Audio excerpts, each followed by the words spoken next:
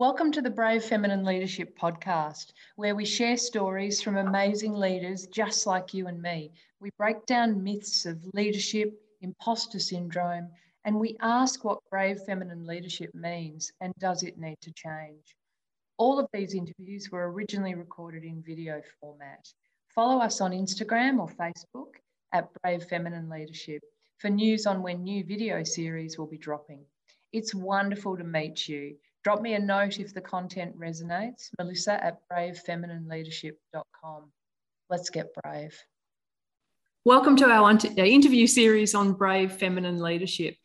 Today, I'm thrilled to introduce everyone to Sarah Hunter. Sarah, thank you for joining. My pleasure. Nice to be able to chat with you.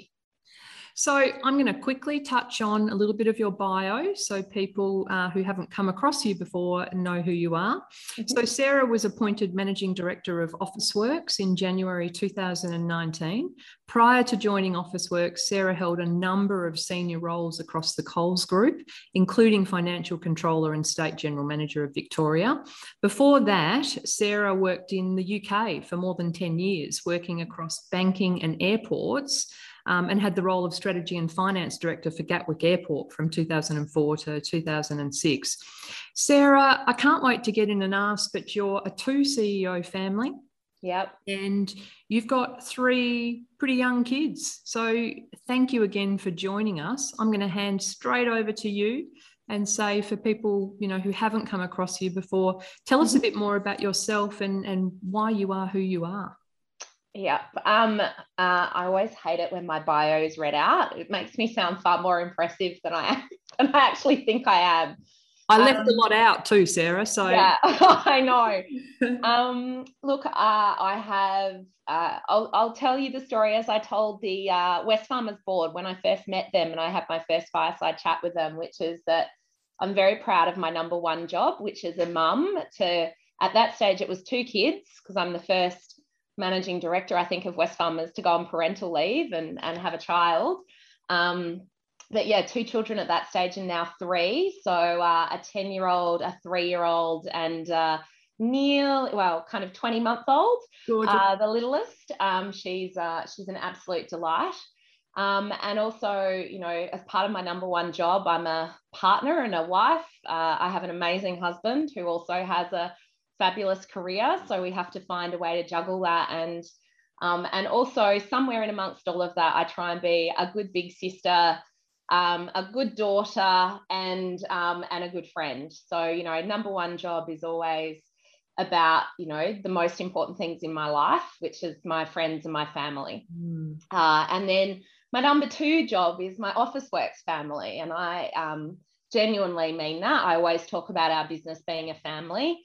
Or a 26, 27-year-old, which is how old Officeworks is. It does feel like sometimes we're in our mid-20s trying to grow up. And I have been fortunate enough in my career to work across, as you mentioned, Melissa, a bunch of different sectors. I've made those choices to have a breadth of career. I really believe in a breadth of career. And I've worked not just in lots of different sectors, but actually across lots of different parts of commercial organisations. I studied commerce in Queensland. I grew up in Adelaide. I have worked in project management. I later in life did a master's in accounting. So I've done lots of different things, and I think that's probably one of the things I most value in my career has been the opportunity to get that breadth and to take risk and enjoy and embrace the journey. So that's a bit about me. And of course, I loved my time in the UK. I feel I have a British passport now. I'm very, very proud of it. My husband's English. And that is still a very big part of my life and who I am. And yeah, I've been fortunate to live in different places and work in different places, and it's kind of what's made me who I am now. So even if I go back further than that, did you always have a sense of, where you were going to head, what direction you were going to go in? Did you always take risks when you were younger? it's interesting. So both of my parents worked very successfully. So I always had a role model of a two-parent working family. And I think that always meant that I had a degree of, and I've always been, ever since I was little, very independent and pretty resilient as an individual. I think that's just who I am. And I've always been glass half full. If you asked my dad, he would say I'm an optimist, and that's just part of who I am, which means that when I assess risk, I always see the opportunity often first. And even if I see the downside, I need to put people around me who help me understand there is a downside as well. Otherwise, I'll leap first and think second. You get a bit better with that over time. But yeah, it is just, it's always been who I am. So whether I think I would ever do this type of job, not necessarily. But if you looked back at, I was fortunate enough when I was trying to do year 10, and my parents sent me to do something that was pretty unheard of at the time, which was to do one of these psychometric tests on what types of things you should study and what interests you. And so I did all these kind of, a couple of hours of all these tests.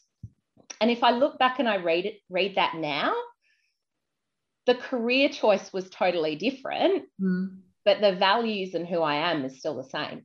Have you still?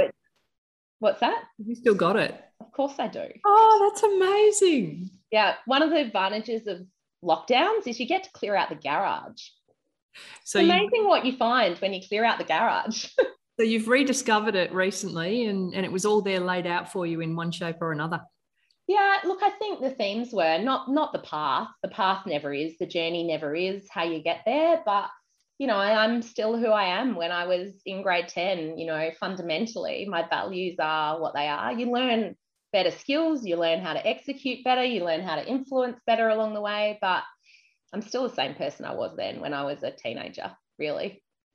So I love the part you said about a breadth of career, because I think the more conversations I have, the more obvious it seems to be coming out that, the broader your career and the broader experiences that you can kind of bring, I guess the more confident and easy it is for you to take those, what might look like big leaps. So was that just, did you pursue the breadth from a place of like curiosity, or had someone said to you should do that? Like, where's that kind of come from?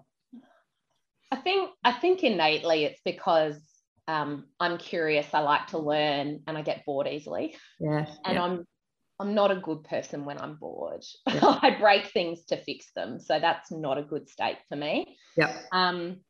So definitely naturally from a place of curiosity, but I also think, as with most people, it's a reflection of your parents' experience or or the people in your life who are your role models or that you learn from, particularly at an early age. And I know certainly my father chose a very traditional career path, and I certainly know watching him in his later years, once he was past kind of 40, he really at times felt trapped into that path because he didn't have the breadth of experience.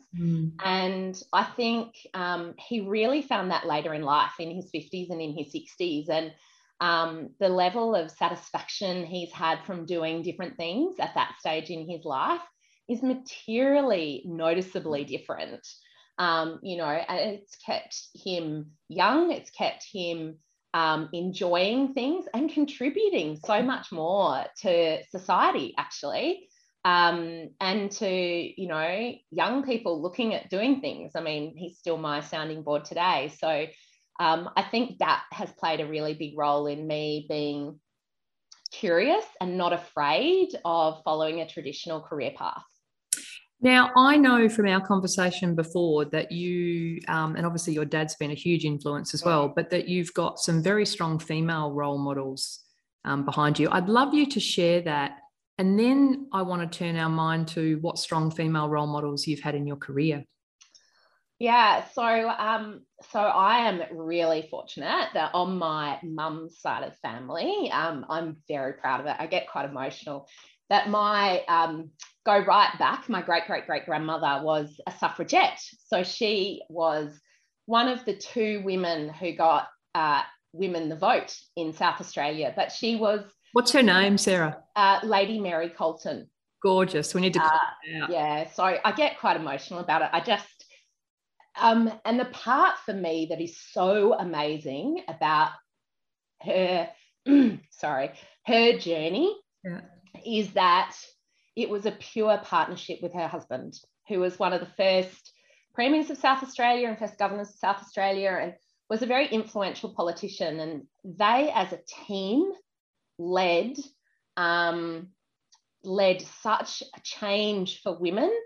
And it came from a genuine place of partnership. So, Lady Colton, she founded the YWCA for women. She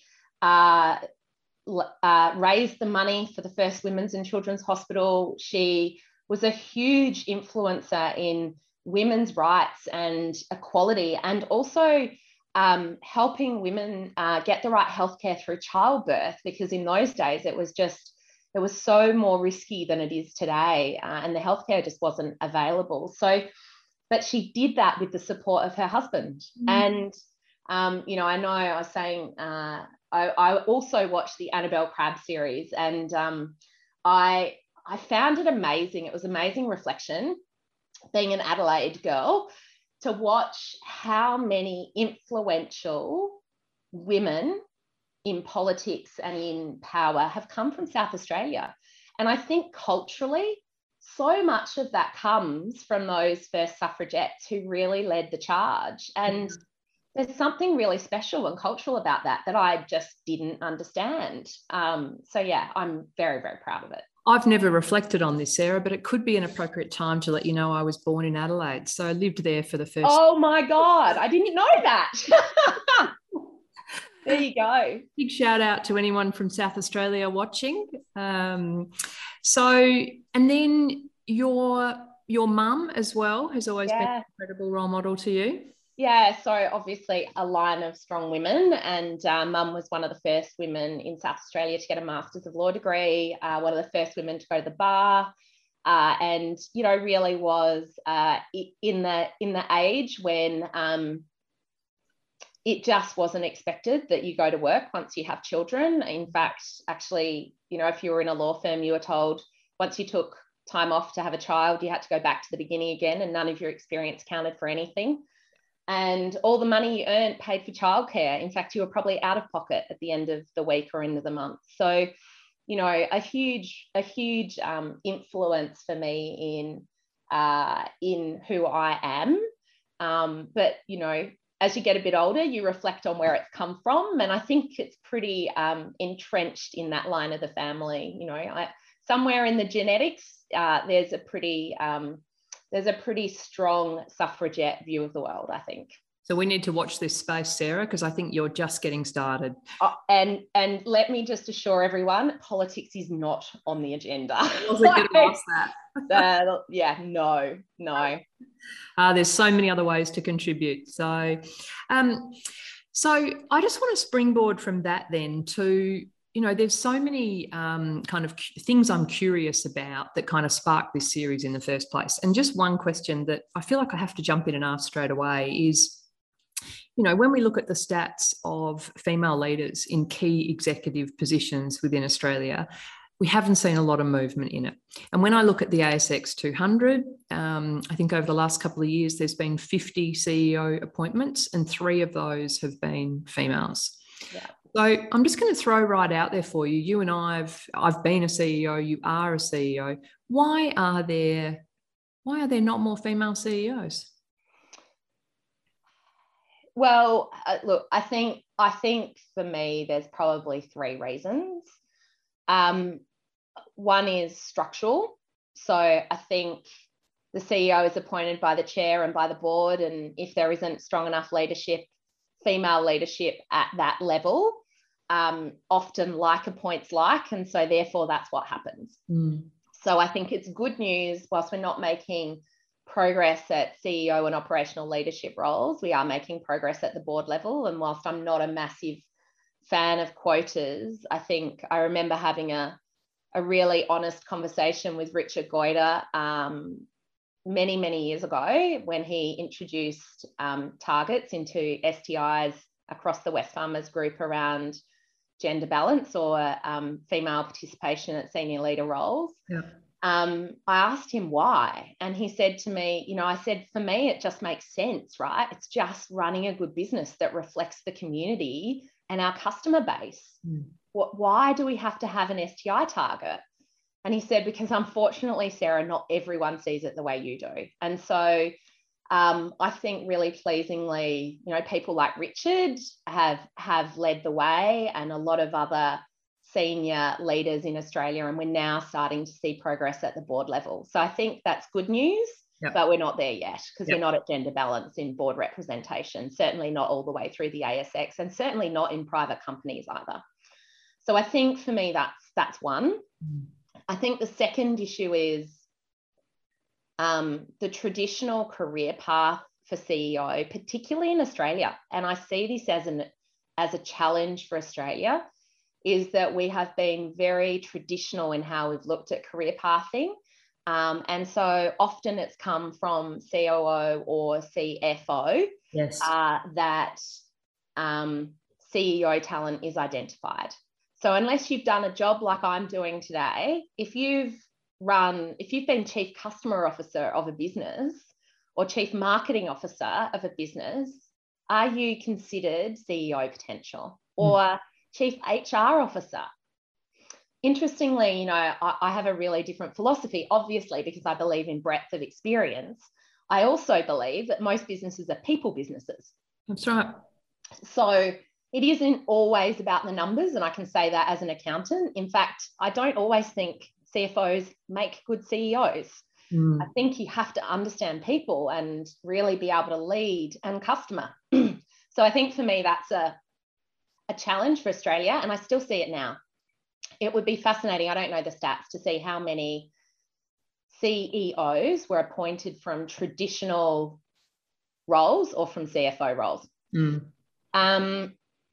And lastly, I think then if that's the reality and we can't change the mindset around breadth of experience and what makes a great leader, I'm still not giving up on that, by the way, obviously. I'm doing this podcast. But if you've got to play by the rules of the establishment, then what we have to see is more women in operational line roles, P&L roles. And that's hard again, because often it's the male CEO who's appointing. And to be honest, often the infrastructure of a company doesn't support women to find any kind of balance in doing a role like that. And often their number one job, right? Which doesn't necessarily have to be young children and a family, but for a lot of people is the case. Or they have different priorities. And I think for me, just those hygiene factors still aren't in place. And so, and it's even more amplified through COVID. I was having this conversation with someone yesterday that I have a massive fear about, and I'm seeing it already, people not coping with what's happened in the last 18 months, nearly 2 years, and opting out of the workforce or opting to stay stationary because they just cannot cope with the prospect of anything more. So I part losing jobs, you know, and we know at the first stage of COVID that was a real issue with childcare and service industries and industries that really are often female dominated. But, you know, I am now having team members in my business come to me that with all of the support in place, they just, it's enough. They're done. Too much. And so I think whilst I don't love quotas and I don't love, you know, the force structure, I think we have to think differently about how we come out of this stage for Australia to be productive, particularly if there isn't, the international borders aren't open. There's a whole level of productivity that can be generated by women participating in the workforce. Absolutely. CEW's done so much research around it. We have to be creative leaders around how we make that happen. Otherwise, we won't economically come out the other side of this in good shape. We just won't. And we have to find ways to make flexibility work. So that's, yeah. I think there's a lot that's structural, and then there's a lot that's in the here and now. I want to switch to, or stay on that theme of strong female role models, but tie it into when you took this CEO role that you're in, was there any hesitancy about taking the role on? What kind of went through your mind at the time? You mean, and still does? Look, I think for probably 5 years before I took the role, I was asking myself the question whether was it worth it? Did I want to do it? Actually, interestingly, not could I do it? Like I knew I would find a way to do it my way, and I trusted my judgment. But the question for me was it worth it? Because I don't get out of bed for a paycheck. For me, it's, can I make a positive difference? Can I be an amazing mum? Can I be a great wife? What's important for me isn't, I'm fortunate as well financially, but I don't have to live paycheck to paycheck. So for me, and I'd be really happy in a smaller house, and, I don't have fancy stuff, it's not what makes me who I am. So I guess for me, it was a question around, do I really want it? And is the sacrifice real, or how do I make it work? And can I make it work? And I think it's fair to say I still, given what we've been through in the last 2 years, I still ask myself that question. Yeah. I would still candidly say to my boss, probably once a month I sit here, I've had a really bad day, and I think, I'm not sure, this is hard, right? So I think it's just the reality of being honest with yourself and knowing that everyone's got competing priorities. People want different things, and it's not all about work. And I love your honesty about that, because, so many people have the perspective of, a CEO, particularly a CEO in an enormous organization that you're leading, has all the answers and, is, got it all kind of, absolutely sort of nailed every single day. And I think only when you've been in those roles do you understand that, no, actually, still exactly the same person, still got all those questions. Probably need to find a good support network around you to. Absolutely. Yeah. I mean, my husband and my dad are my biggest cheer squad for sure. Yeah. But it's not just them. My friends are as well. They're always there. But then you got to learn not to sweat the small stuff. And I laughed. I said to one of my friends the other day who is in Sydney going through the lockdown, and it's the first. They're 6 weeks in, and they're really fatigued and really scared. And I was talking to her, and she said, "How do you do it?" And I said, "Look, I just learned you had to set the bar really low and manage your own expectations. And if everyone was alive and well at the end of the day, it was a good day. Yeah, and that's okay. And everything else, your health and well-being is the most important thing." It reminded me when you said that, there was a group of friends sending messages around the other day, and it was all about, who they'd ordered a food delivery from, and which kid, my kids are slightly older than yours, they're teenagers, which kid was preparing which meal and all that sort of stuff. And I sent a note back and said, look, at our place, it's descended into a feral free-for-all. So if you're capable of getting food, get food. Exactly. My dad used to say, you've got 2 arms and 2 legs and you know how to use them. That's right. Exactly. Get on with it. Because I think I reached the point where there was no more coming out of this kitchen. So no empathy.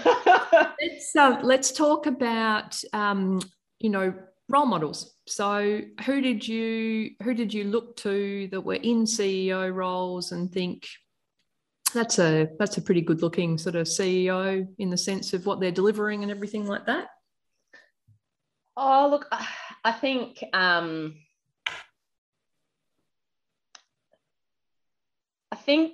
think it's important to learn from the good and the bad.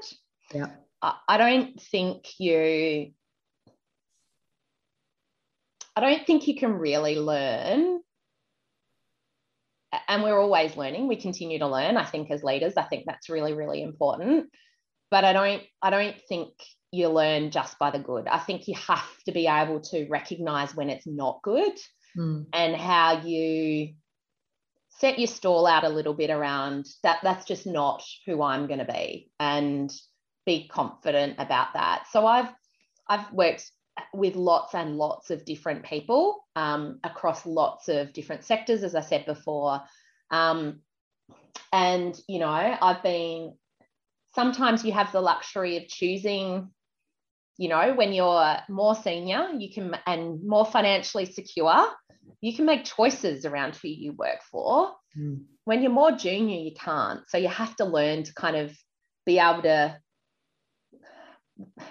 recognize the poor leaders, and then know it's a learning experience, and take from that the learning. So, and obviously, you know, I'm fortunate enough now that I am senior and I can make deliberate choices around where I spend my time.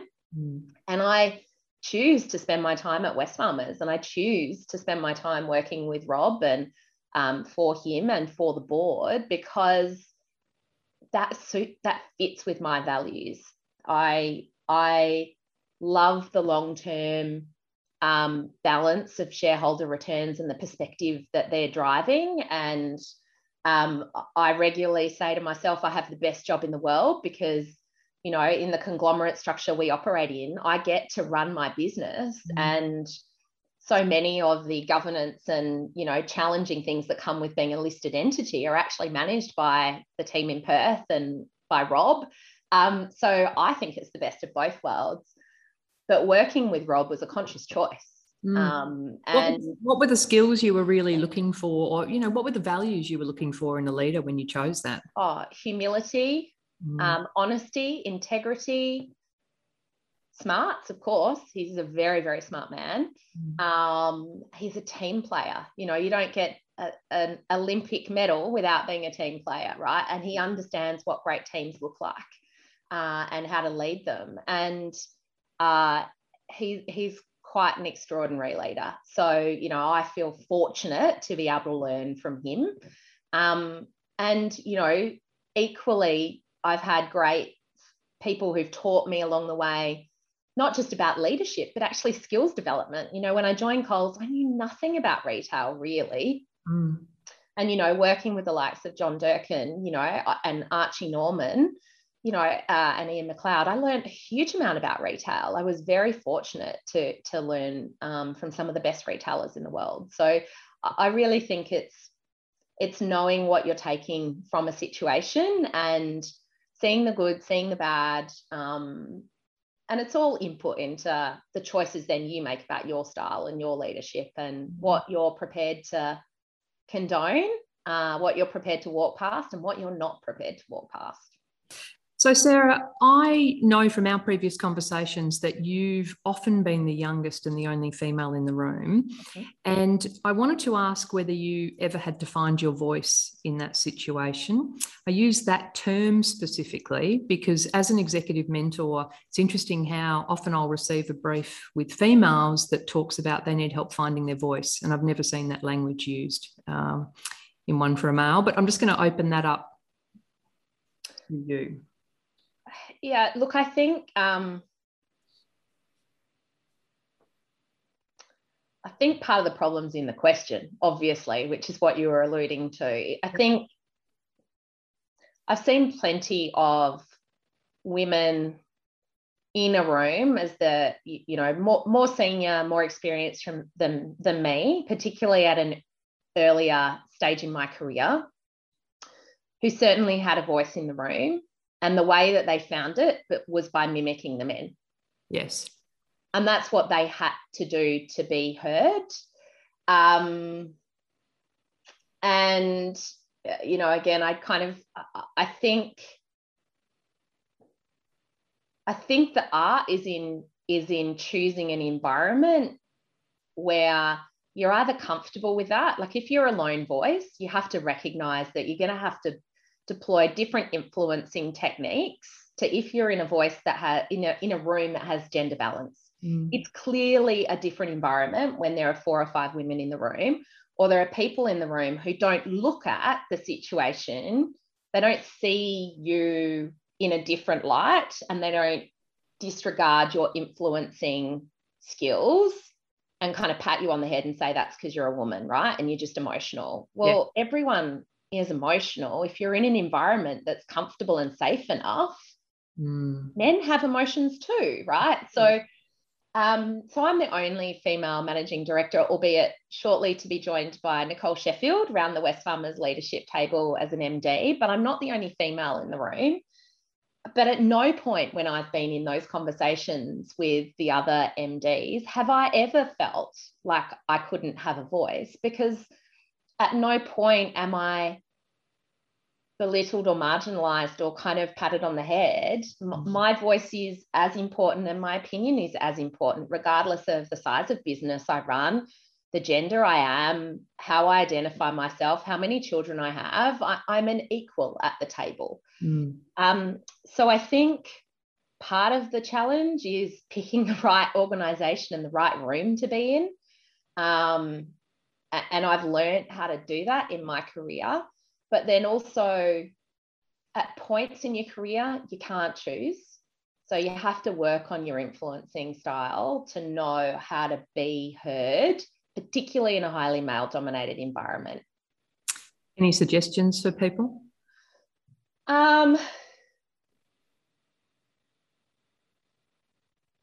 I think it's often a lot harder work. You have to know that shouting from the rafters and just adopting an ego-driven approach doesn't often get you there, right? You've got to do a lot of work behind closed doors. And, again, I have heard plenty of senior women in all sorts of careers and backgrounds say you have to make sure that other people think it's their idea, even if it's your idea, and not be hell-bent on getting credit for it, to be honest, but just be really focused on the fact that the outcome is what's important. And I think that often that outcome focus can often get you through really tough situations where the journey isn't very pleasant. But if you just focus on the fact that the most important thing is that there's paid parental leave in the organisation you work for, or that the team members are valued and that there's the right reward and recognition or on the table, whatever it is, or the right sustainability credentials, or to be honest, the right prioritisation of commercial decisions. Whatever it is that you're faced with where you're having to navigate a room that is very biased to one view or another, because it's not diverse, and that diversity is far broader than gender. I think it's a harder journey, right? But it doesn't mean that the harder journey isn't worth it if you focus on the outcome. So I have no doubt the suffragettes found it a pretty hard journey, even with lots of male support, but the outcome was worth it. Yeah. I want to quickly just turn my head to Officeworks briefly and the culture. What deliberate changes are you, or have you kind of made from a cultural perspective? Are there any that you'd call out? So I think there are obvious things that are symbols, right, along the way that people notice and people would recognise and change, or recognise as change, I should say. And then there's all the subtlety that comes with culture, which is about the things you walk past or choose not to walk past in terms of behaviours and the choices you make around how transparent and honest you are and authentic you are. So there'd be a couple of symbols that those who've been on the Officeworks journey with me would know about. So the first comms I did, my very first day, to the team was about our back to school appeal with the Smith family.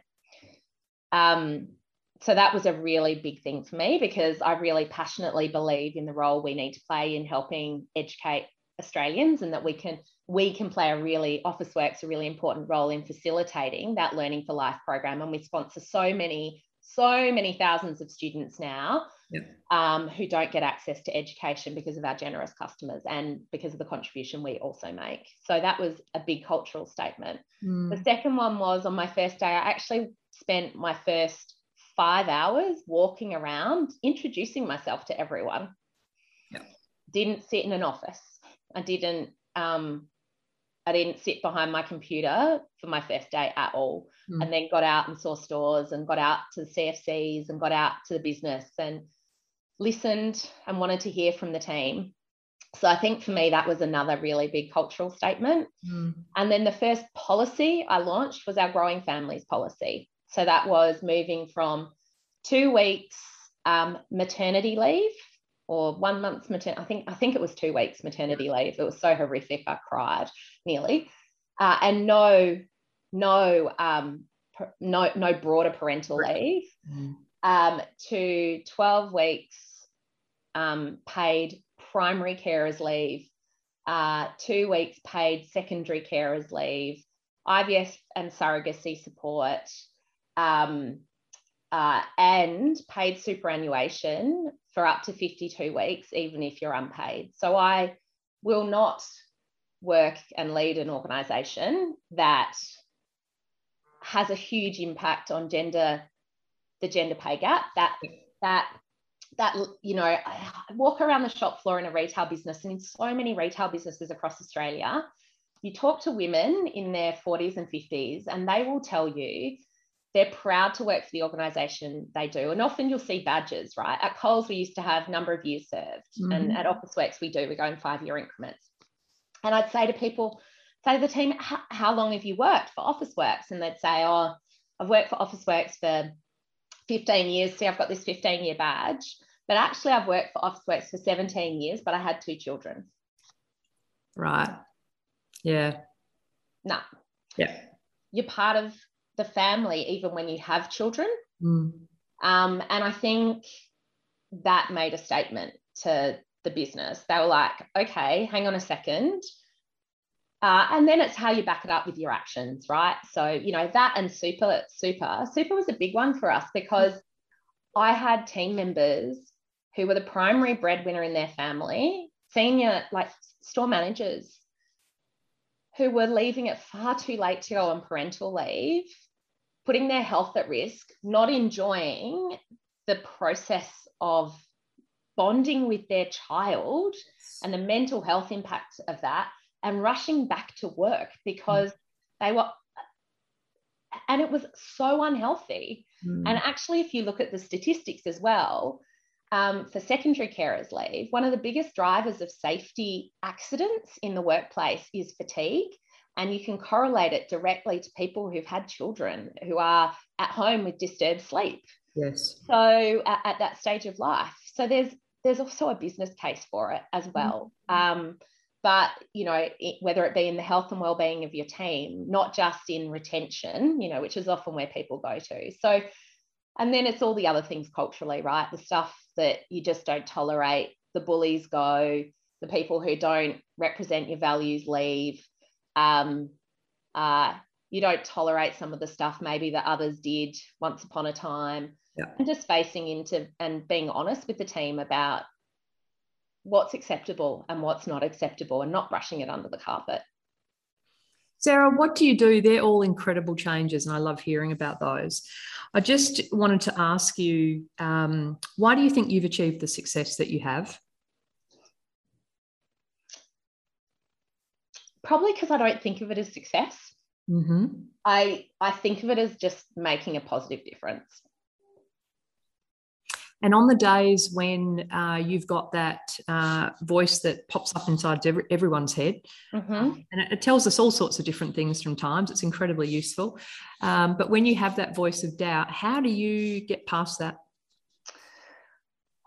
Look, I think, I mean, it's an interesting one. I don't think that voice ever goes away, right? It's just, if you're a driven person and you're a curious person, and I think it's the same for men and for women, actually. I just think, you know, A-type personalities, I don't know, like we're critical of ourselves. We often see opportunities to improve rather than what we've celebrated or done well. Yeah.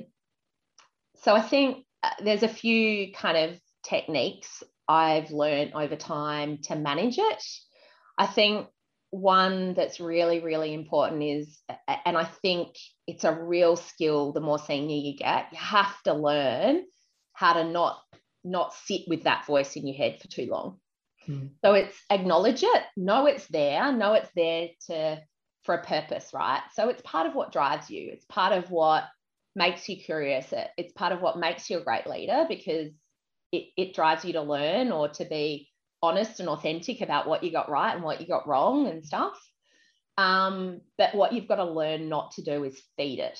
So some things that I have found, certainly in the last couple of years, that feed the beast, if I call it that, social media, right? It's a disaster. Whether it be young kids, whether it be corporate leaders, right? In the old days, it just used to be you were only visible when it was results day and you opened the AFR and there was a picture and it was good or it was bad. It's a bit like, you know, it was your critique for the year and you take it or leave it, and then it's chip wrapper the next day. And you knew what was coming, right? Because you knew what was coming. And it was a far more orchestrated, less free-for-all kind of situation. And now with social media, this isn't something that as corporate leaders we signed up to. You know, we're not actors and actresses. We're not, influencers. But actually part of our role has to be that. So what I've learned for me certainly is I'm really careful about what I read and what I don't read and when I do it. Yep. And I invested pretty heavily early on in building a corporate affairs team and an internal comms team. We didn't have one. We outsourced it. And really getting professionals on board to help filter a lot of that stuff. So that I'm clear about why I'm doing it. And if I'm putting myself out there, I'm clear that for me, it's about our employment proposition. I am visible because I want the best talent in Australia to come and work at Officeworks. And the other reason why I'm visible is because if people can learn from what I'm doing and, you know, genuinely make a better positive difference, that's why I do this podcast, for example, then I'll do it. But I'm not there for marketing purposes. I'm not there as the brand of Officeworks. And I think it's really easy to lose control of that in this current environment and lose perspective. So I think that's really important. I think the other thing that's really important is having a cheer squad who have perspective. Because particularly in a role like this where you're at the top of the tree, and that makes it in Australia particularly, right? You know, that tall poppy thing, it does exist. And so just getting comfortable with the fact that not everyone is going to be your friend. Not everyone, like I used to laugh, I said to my team, the worst part of doing a job like this is if you have to choose Christmas gifts or some kind of reward and recognition, no one is 100% happy with that choice, right? The second one is if you have to change uniforms. In our world, always a disaster. And the third, there's 4 things you never really want to do as a CEO. The fourth one is move office. Yes. Sorry, the third one is move office. Yep. Someone's disappointed. And the fourth one is implement an ERP system. So I kind of, because that's thankless, right? But to be frank, probably by the time I finish at Officeworks, I will have done all 4 of those. I was going to say, how many are we up to? Yeah, heading towards 3. Okay. And I'm holding off on the ERP. Yeah. Now is not the time. Anyway, but I do think if you put it in perspective and recognize it's about the majority, not the minority, it's about focusing on the good, not always reading the bad. And you have to read the smiley faces. You have to read the smiley faces in your engagement feedback. Read them, you know. Yes. Read them on the bad days and remember that the outcome that you're getting to is the right outcome. Don't just read all the negative stuff. There's a time and a place for it. Yeah. But some days it's just not the day because all you're doing is feeding the beast. I love that. That's brilliant advice. So everyone look out for the smiley faces and keep the big picture in mind. Sarah, the last question I ask everybody is, from your perspective, what does brave feminine leadership look like? And do you think it needs to change? Oh, look, I think brave feminine leadership looks different for everyone if you're authentic to who you are. So I would never criticize others or pass comment on others around their leadership style and what suits them and how they're going to make a positive impact. I think brave feminine leadership is just it starts with being authentically yourself and being honest about it and being true to who you are. But I actually think that's just brave leadership. I don't think the feminine really has anything to do with it in that context. And I think the more that we have leaders who choose to lead people rather than companies or countries, the better quality decisions we'll make, whether it's companies or countries. And I do think ultimately, we're a people business. So for me, I think that's the heart of it, and then it's also about just being authentically, as I said, being authentically you and being honest about, instead of living an Instagram life, just recognize there are good days and bad days. It doesn't matter whether you're male or female or, you don't identify as either of those. It doesn't matter your ethnic background. It doesn't matter what country you live in, your socioeconomic status. Everyone has good days and bad days. And, it's about building our resilience and our skills around that. And then I read a great card the other day, which I posted to my best friend. It's about less crappy and more happy. Sounds like exactly what we all need right now, less crappy and more happy. Yeah. Sarah, you've been so incredibly generous with your time, and I want to thank you for that. And I just want to circle back and say, how touching it was, that connection with your, I don't know if I'll get all the greats right, but great grandmother, I think. Yeah.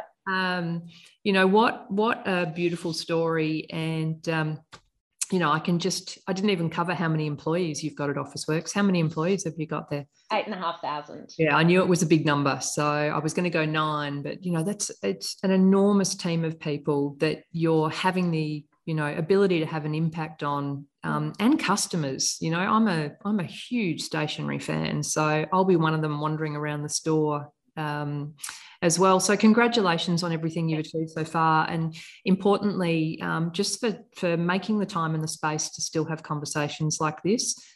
Really appreciate it, your openness and vulnerability with us today. Pleasure. Thank you. Thanks for having me. And, I hope at least a little of what I shared is useful for some or a few. And look, I always welcome feedback. And I say this at every time I do one of these sessions. So, customer feedback, we're not just a people business. Customers are at the heart of our decision making. So reach out.